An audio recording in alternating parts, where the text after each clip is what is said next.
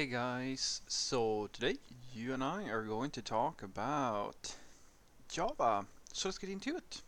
So the question in question was, Frederick, should one learn Java even though it's being less frequently used today? Well, I suppose that depends. Have you done your homework? Like I've told you, because if you haven't done your homework, this question will be an absolute mystery to you. But if you have done your homework, you should know whether or not Java is the choice for you. And homework means, number one, asking the question, what is it that I want to build? What is the purpose of what I want with my programming language? And the second thing will be, what is popular in my region of the world? Those are the only two things that matter. They are the only things that will ever matter for a professional software developer. The only time literally the only time these rules are not absolute is if it doesn't really matter what people are looking for in your region, because you're looking to build something very specific, something that requires a special type of language or is better produced in another type of language. But for job purposes, which is the common case here, and since you're actually stating that your concern is that Java is being less frequently used, then I'm assuming that it is for job purposes you are asking. And so the thing is that it is true that Java is getting less popular. If you look at the trends and the relevancy of Java, it has been steadily dropping for at least the last 5 years. And I don't see that ever changing. Java is a language that I don't think there is any discussion that it's a dying language.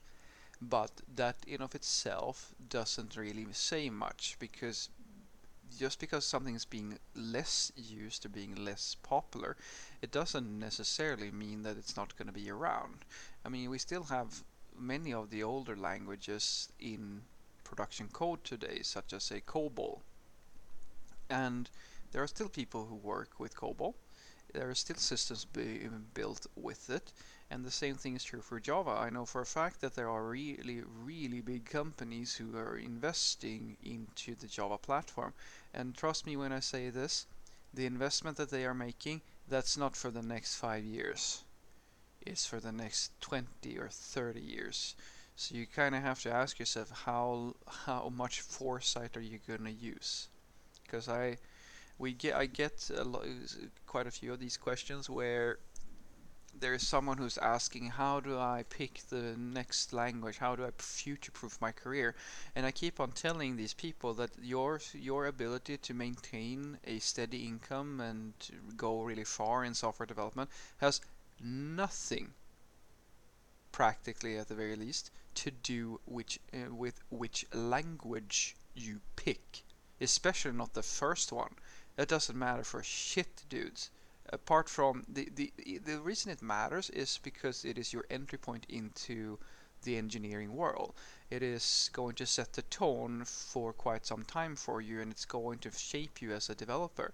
But fundamentally, the thing that's going to future-proof you, or the thing that's going to make you popular in the job market, is if you have one part relevant skills, but also the sort of developer you are. Are you a talented developer? And being a talented developer it's much more than just knowing the right language. There's so much more to it. Everything from soft skills to understanding practices and taking greater responsibilities within the workplace, to structuring work and being able to effectively communicate with people. All of these things factor in, and they all make up a solid senior developer. And that's just something that seems to be very hard to explain to someone who is. And I mean, I don't blame you, and not at all, because I used to think that way as well when I was a junior. I really believed that the thing that was most important was picking the right language and then getting really good at that language. And I can only tell you that sure, that does matter to a certain point, but it is not the only thing that you need to do correctly in order to make a success out of yourself as a software developer. So what I want you to take away from this is that absolutely think that you should learn Java if you've done your homework, and if you've done your homework, you know what you want to build, and if Java is a language that people are using to build that thing, then that's check number one. Check number two is going to be: have you looked at the job postings? Have you had a look? Do you know if people are actually asking for Java developers? Is it a popular language in your region?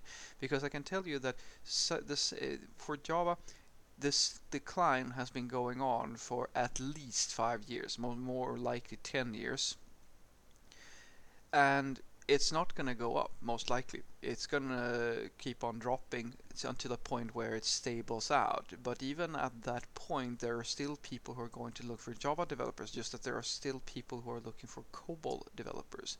It really comes down to how far will Java fall before it becomes a bit unfeasible for the average developer to find job opportunities in that language.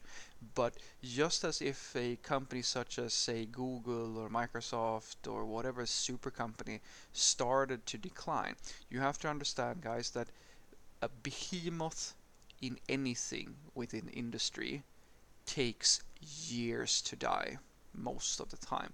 It's not something that happens overnight. It takes a long time to bankrupt a really big part of industry, and Java is the biggest, or at least it was the biggest behemoth in industry. So it's not going to, I can promise you, it's very likely that even if you bet on Java today, that you're gonna stay gainfully employed or find opportunities for the rest of your life. Have a great day.